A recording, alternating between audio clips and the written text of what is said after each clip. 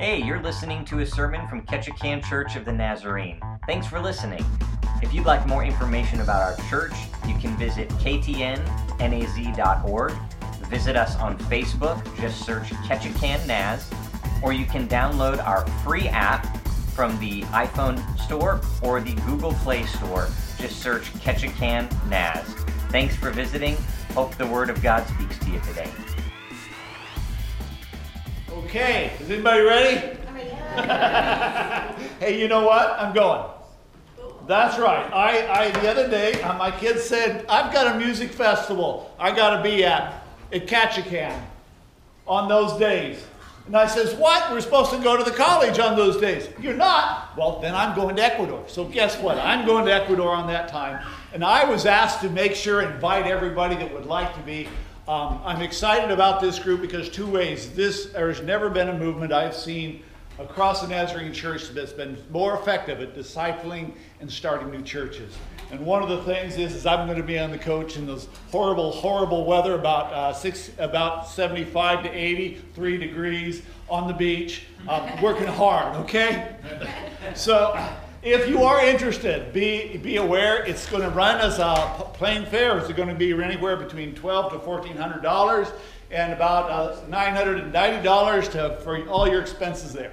So if you are interested, let me know. It's a short time because it's only 5 months away, and that's a very short time for a mission trip. Usually we plan a lot farther than that. So if you are interested and you want to be involved in something that is very unique, let me know. We'll get the information to you. You can't see that, okay, because it's a little bit small, but we will get anything you want that you're interested in, okay?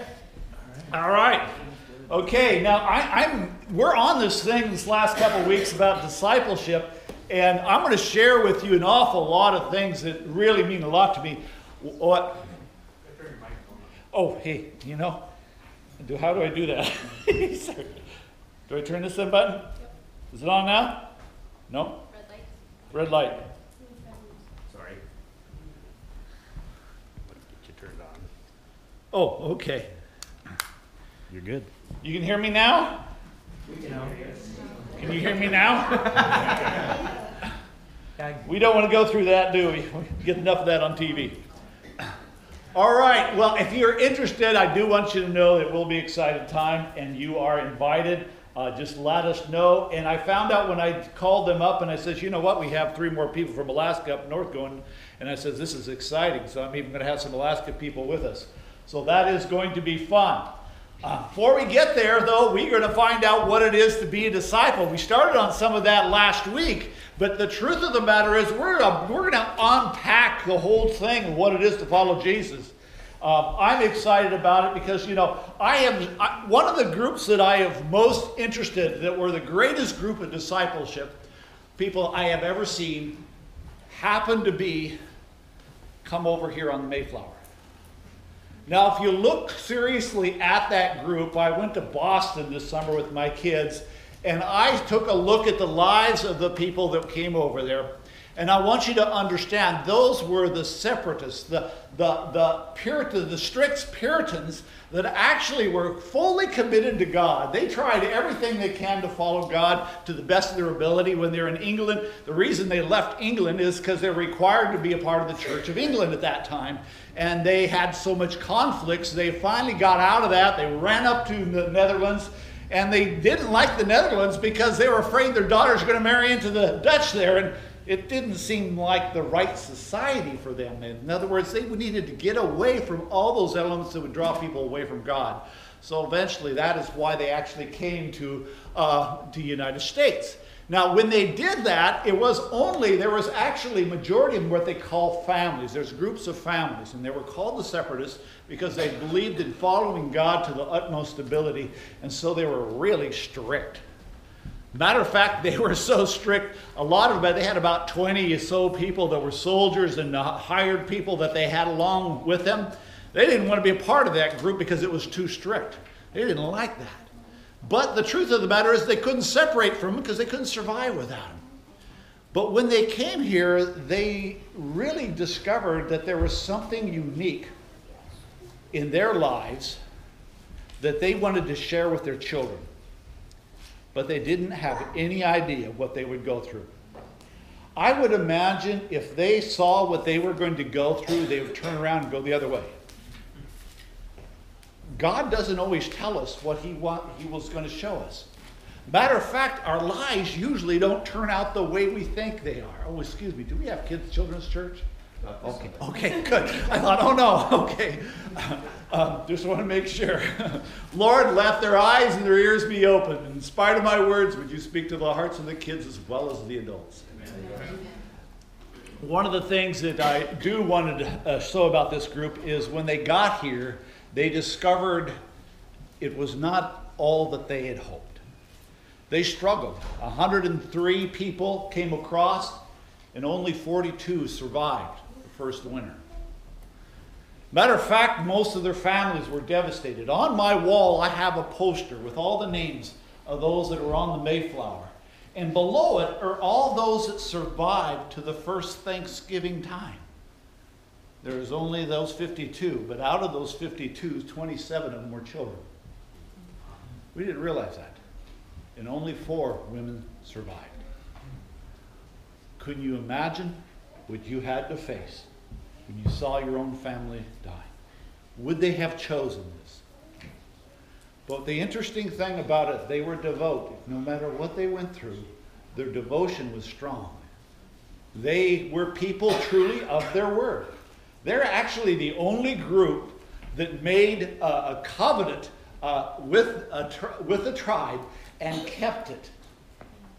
The only one in the United States that both sides of and they both will have testified that they kept it, but they only existed 75 years. What happened to this group of pilgrims that after 75 years, they were no longer in existence? Well, when I looked at it, I found out they did the very same thing that they should have done. God had an impact on their lives that changed a lot of the course of the early part of the American history. For those families, even though they moved into other areas, they became parts of other churches. And when I started to look at their kids and their kids' kids, they were prominent members in multitudes of different churches throughout the New England. Much of the influence of our religious heritage came through those separatists throughout America. And so I asked myself, Lord, all that they went through, what kind of impact they had? It was huge. You see, one of my favorite verses is Romans 8:28. God works for good, or someone says causes good, to come from all and everything you do for those who love and are called to his purpose. He says, so God has made a promise that the things in your life, when you love God and you desire to follow God, it's going to work out for the good of everybody. Now, I say that because I've learned that in my own life. This is the testimony when I look at the scriptures that when you follow God, he's going to take the things that you thought you failed at. I mean, if I looked back at those small group of people that survived, I would say that looked like a pretty much of a failure. But in reality, no. It became a major influencer in America, early American history.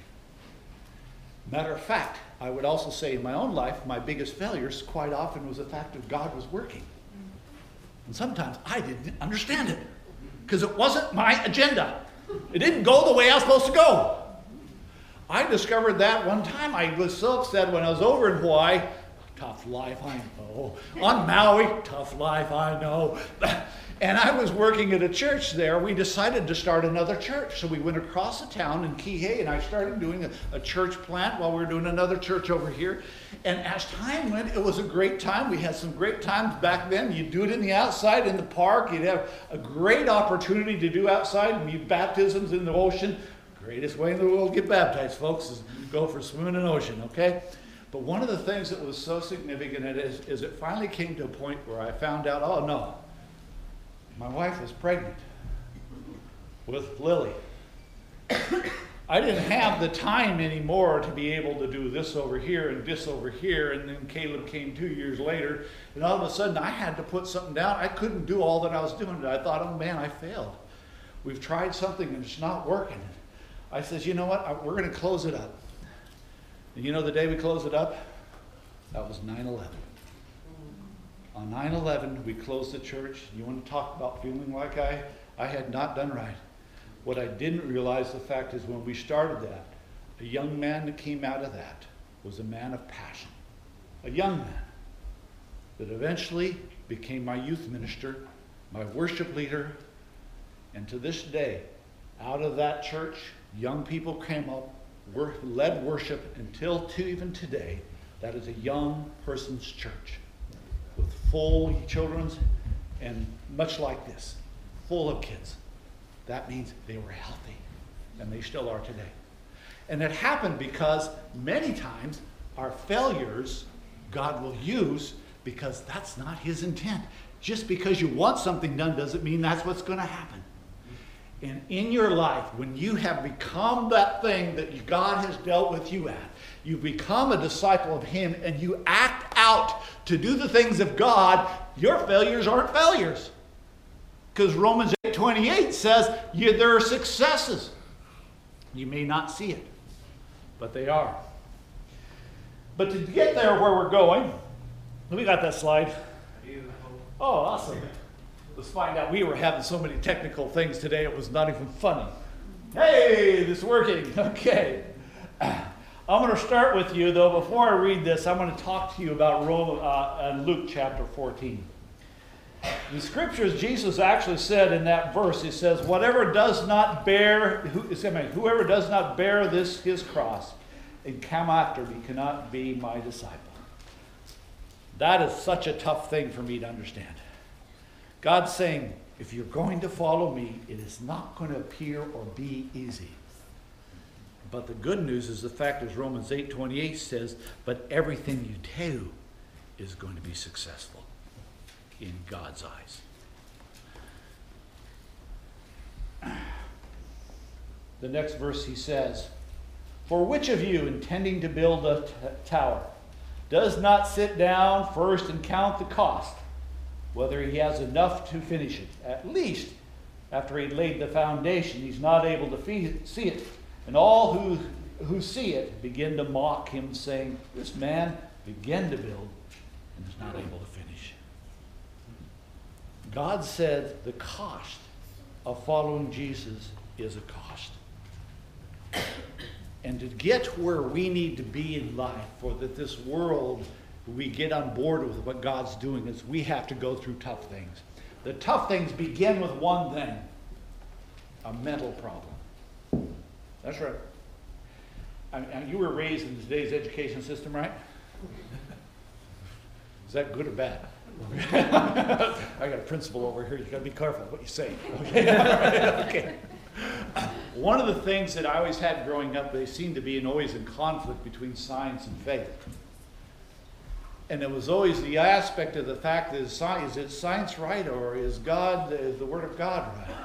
But you know, every time I turned around and we had this intellectual argument, over and over again, scientists have increasingly and still increasingly recognized that God does exist and he did create.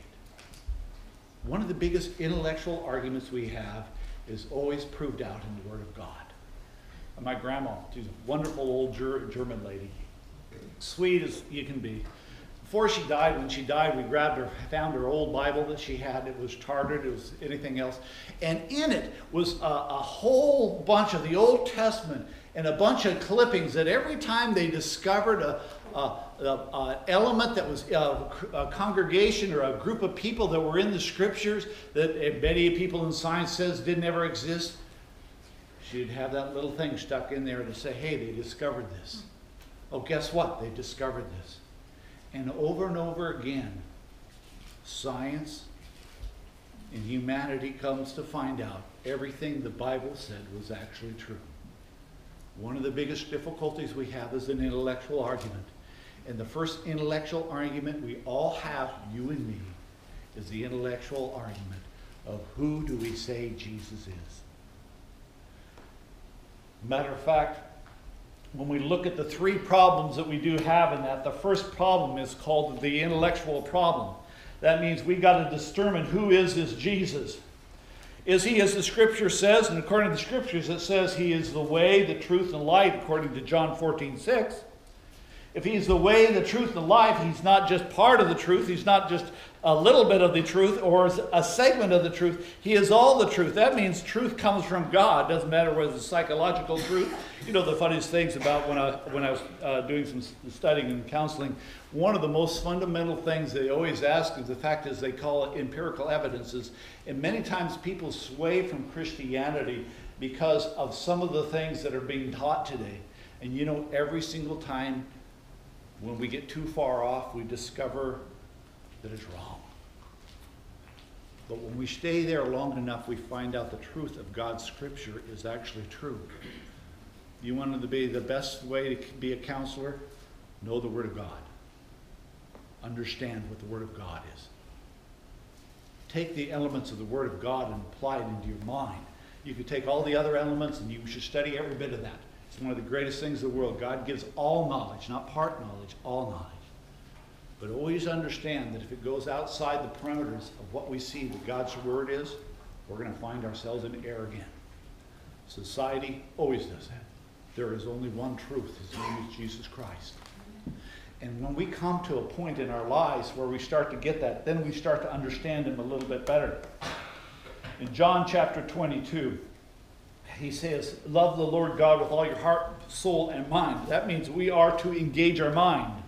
God says our mind is important. Actually, it says in Philippians, it says, let this mind be in you, which is also in Christ Jesus. That's Philippians 2:5. The mind is important. God engages us intellectually. When we come to know Jesus Christ, He engages us. He makes us think. And when we think, then all of a sudden we have to respond. But there's one problem with our mind. It's infected the same way the rest of it is. We can justify anything we can in anything we want. And one of the things that we have discovered is the mind has been infected by sin like all of creation has. And if it's infected, that means I can't completely understand and rationalize what my thinking is. There's times when my thinking sometimes might be out of kilter of what I actually feel God wants. So to come to God, we can't really come to God just intellectually, can we? Matter of fact, we have to come to decide who Jesus is. Is He who He said He is? Is He as the Son of God? Is He the one that has paid the price for you? Has He paid the sin on you, for you? Has He been are you justified because you've accepted Jesus into your life? Do you believe that He's coming back again? I have to ask myself, do I accept this? First is an intellectual argument, but I can't come to God without an element of faith. When I come to accept that Jesus is who He said He is, I have to step out in faith and say, God, now, since I believe that, I truly believe You paid for my sins. I truly believe that You died for me. I truly believe that You have been risen again. I truly believe that You're coming again. And one day You're going to come to take me with You. And when I come to that, God says, this is okay. Now, invite me into your life. And when He comes into your life, He says, I am making you a new creation. The old thing's gone. Something new is happening in your life.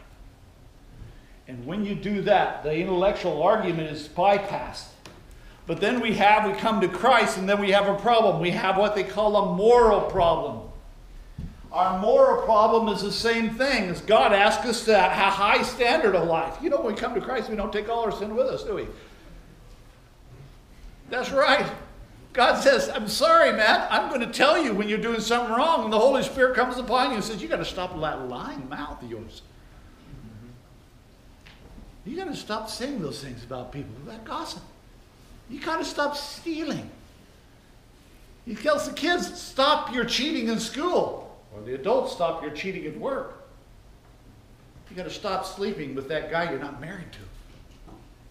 God calls us to that higher standard. He even calls us to a point of saying, now, I want you to not only know my word. Of course, in 2 Timothy, it says, I want you to study my word, to know it, so you can rightly divide it, and you can know and apply the truth in your life. That's a high cost. Time, energy, decisions.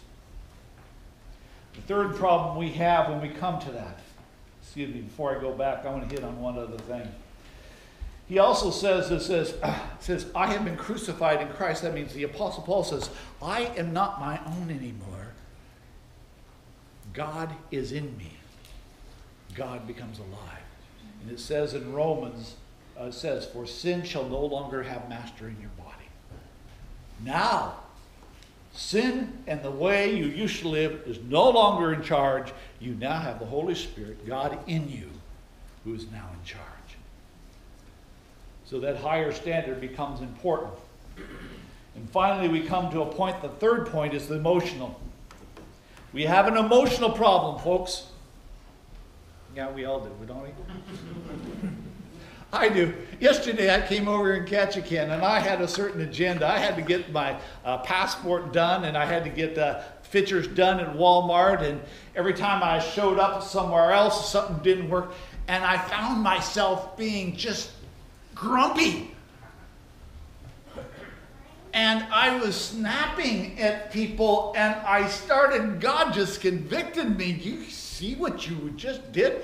And I asked myself, why am I this way? Folks, we have an emotional problem.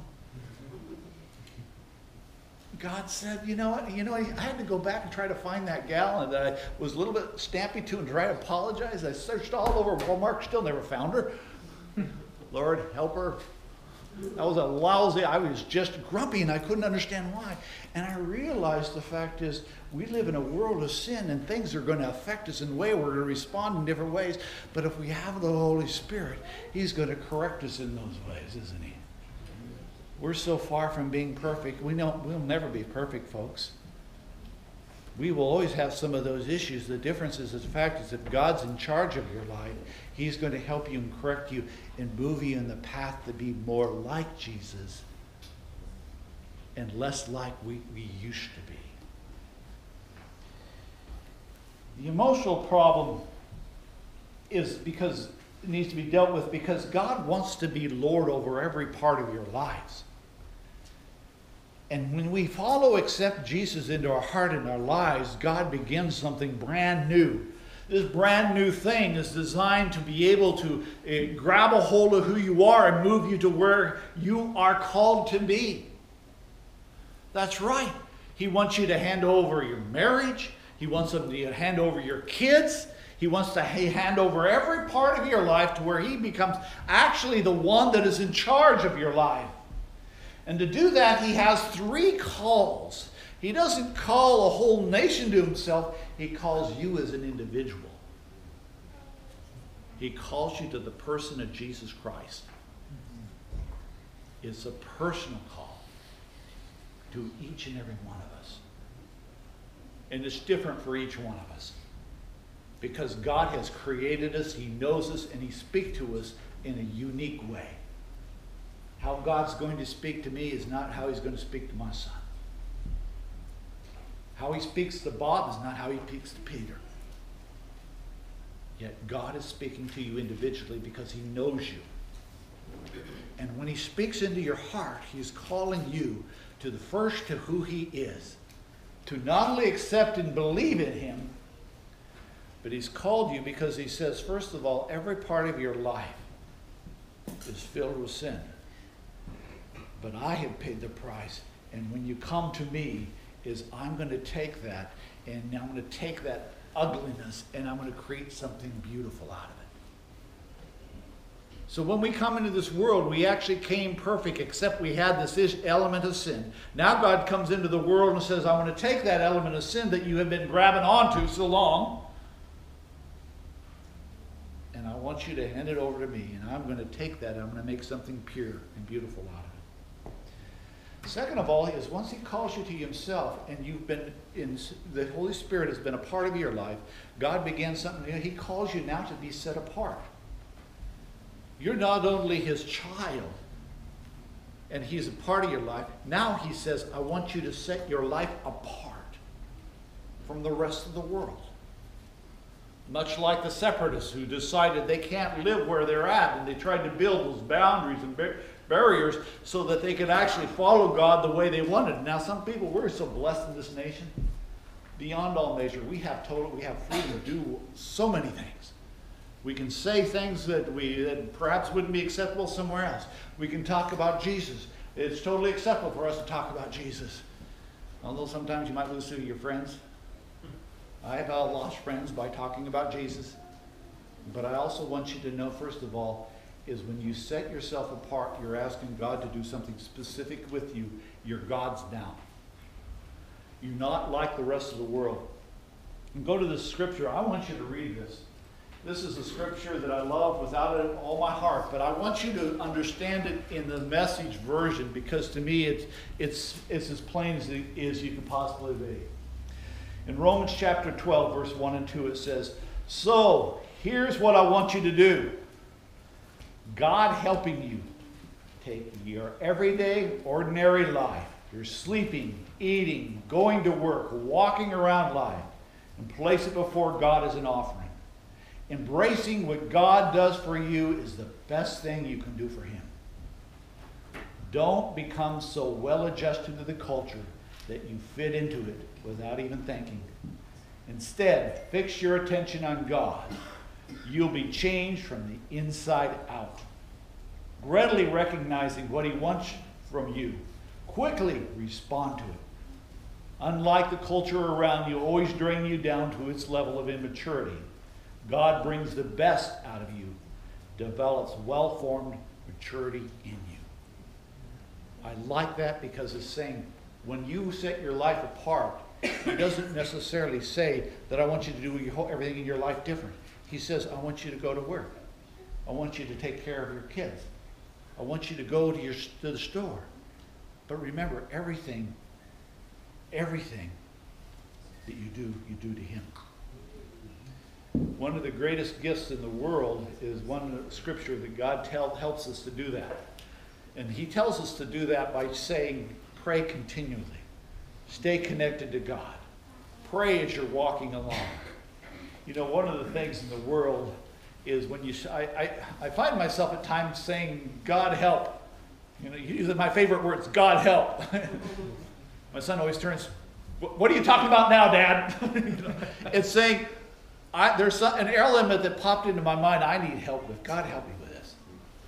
And one of the best ways to stay connected on your everyday going about living life is learning the simple words, God help me.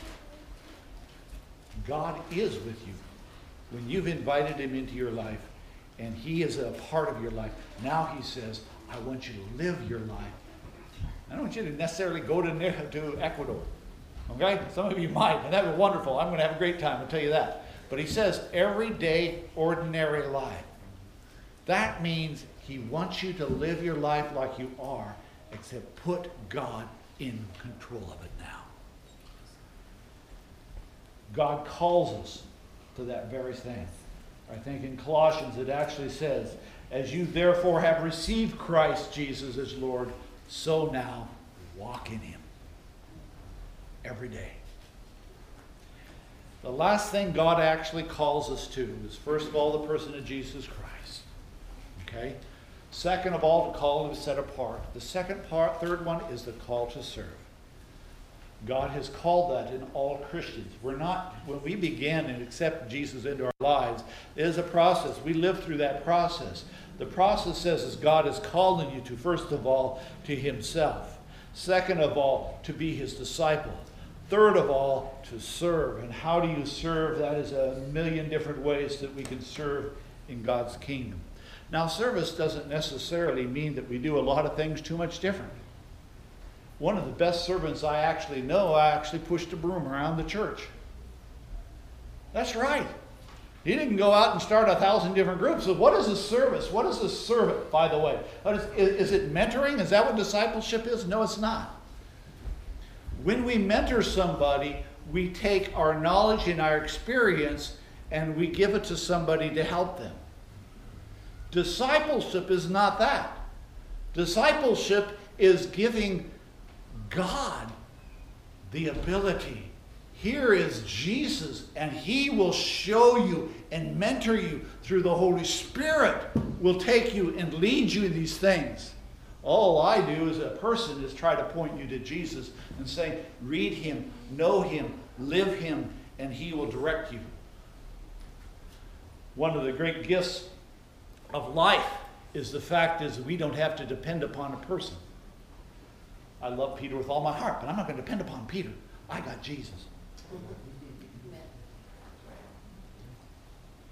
You have many wonderful people in your lives, fathers and mothers, but it's not your fathers and mothers. It's Jesus. Discipleship is bringing people to Jesus and showing them this. Jesus will show you how to live. As we call to serve him, we got to understand that the disciples, when they were asked to serve him, didn't have the advantage you guys have. Yeah, they had Jesus right there in the physical flesh. I mean, that's awesome. But even when Jesus says, I got to go, because when I leave, I have to leave so the Father can send one who's going to be with you always, the Holy Spirit. And today, when we accept Jesus into our life and we believe that, we have the Holy Spirit to guide and direct us in life. That is the greatest gift we could ever know. That is a gift that's going to get you beyond all other aspects of your life. But it was that Holy Spirit that he had to give to the disciples at the day of Pentecost. When the Spirit of God fell upon these young group of people, God changed the world. God's saying he can do that to you. You see, as being his disciples, Romans 8:28 says, whatever you do, everything you do, for those that are called to his purpose. And you're all called to his purpose. When you do those things, God's going to bring success out of it. So the great news that God gives us today is he wants to bless your life. You come to him, you separate your life and give it to him, and you choose to serve. The church is full of many activities. I love life in the church. I'm sorry, wherever I go, it's the church that becomes the important thing, because the church is a group of people who have the Spirit of God that wants to share that message of what Jesus has done. And that's what's going to change my life. It did change my life. That's what is changing my life. And that's what's going to change your life and your children and your children's children. Just like the separatists who passed it on for generations. God does in your life. You think it's insignificant what you do? It's not. It's major. But it comes with his Spirit's presence. Let's bow our heads. As the music team comes, I want us to take a moment of just recognizing, if God's been speaking to you about something unique, and only the Holy Spirit can speak to you, how he says to you is different from everybody else here. I want us to just give a pause and talk to him about it right now. Father, today, Lord Jesus, I just give you praise for all that you have done in our lives, all that you are doing in our lives.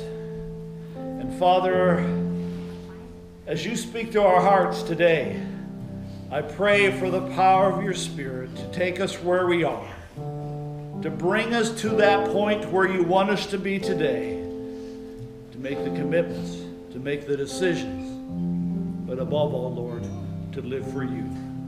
I ask today, Lord Jesus, in every heart today, would you touch us at that point of need and lead us where you're calling us to go. In Jesus' name.